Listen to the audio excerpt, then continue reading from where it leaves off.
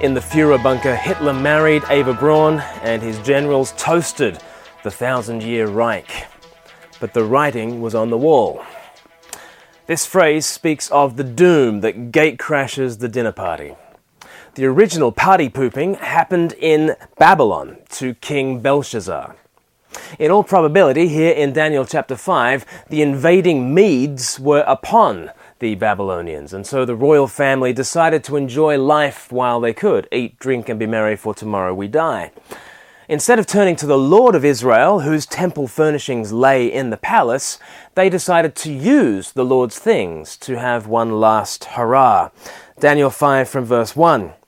King Belshazzar gave a great banquet for 1,000 of his nobles and drank wine with them. While Belshazzar was drinking his wine, he gave orders to bring in the gold and silver goblets that Nebuchadnezzar, his father, had taken from the temple in Jerusalem, so that the king and his nobles, his wives and his concubines might drink from them. So they brought in the gold goblets that had been taken from the temple of God in Jerusalem. And the king and his nobles, his wives and his concubines drank from them.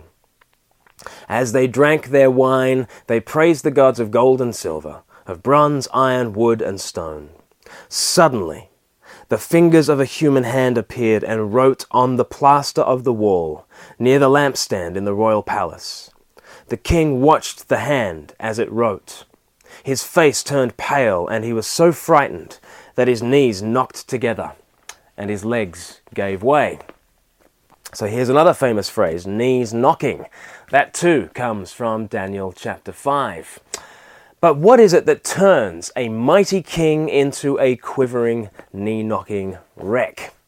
Well, even before he reads this writing on the wall, he understands that judgment has gatecrashed the party.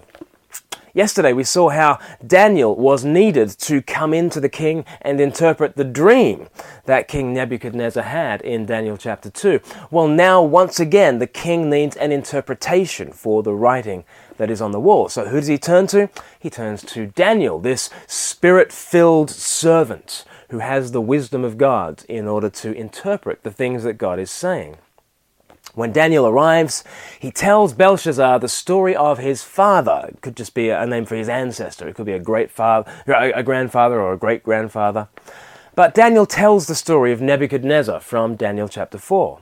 Nebuchadnezzar had humbled himself before the Most High God and had acknowledged that God reigns through the lowliest of men. That's Daniel chapter 4 and verse 17. The lowliest of men is perhaps my favorite title for Christ. And it's a title given to him in Daniel chapter 4. But that's what Belshazzar's forefather, Nebuchadnezzar, came to see. The Most High reigns through Christ, the lowliest of men. In contrast, Belshazzar has exalted himself. He despises the Most High and his Christ, and therefore there can be only judgment. And so Daniel translates the writing in verses 25 and following. He says, "This is the inscription that has been written, Belshazzar. Mene, mene, tekel, parsin." This is what these words mean. Mene, God has numbered the days of your reign and brought it to an end. Tekel, you have been weighed on the scales and found wanting. Another famous phrase, found wanting. And then thirdly, Perez, your kingdom is divided and given to the Medes and Persians. These three words, they're all units of currency. A mene or a mina, means counted. A tekel or a shekel means weighed. And half a mina is a Perez, and therefore it carries the idea of sort of divided. It's half, it's split. And these words to Belshazzar are words to all those who would scoff at the judgment of the Most High and his servant king. Our days are numbered. Our lives are found wanting in the scales of God's justice, and judgment will fall. For Belshazzar and for those at his table, it was too late. The writing was on the wall. His was the tragic case of a king lifting himself up in arrogance. Yet, chapter 5 ends with Daniel being clothed in scarlet and made ruler.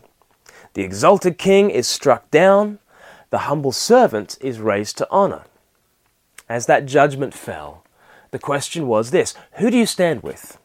Do you raise a glass to the reigning king And do you try to distract yourself from the inevitable? Do you say, eat, drink, and be merry, for tomorrow we die? Or do you stand with the Spirit-filled servant? The future does not belong to the king of this age. The writing is on the wall for the whole race of Adam. It is condemned already, in the words of John 3, verse 18. Do you worry that you're not invited to the right parties? That you're not in with the in crowd? Does it worry you that everyone else seems to be living it up in a carefree way? Remember, the writing is on the wall for this old, dying age. Don't think that you're missing out. The future belongs to Christ, the lowliest of men, and it belongs to all who belong to Him.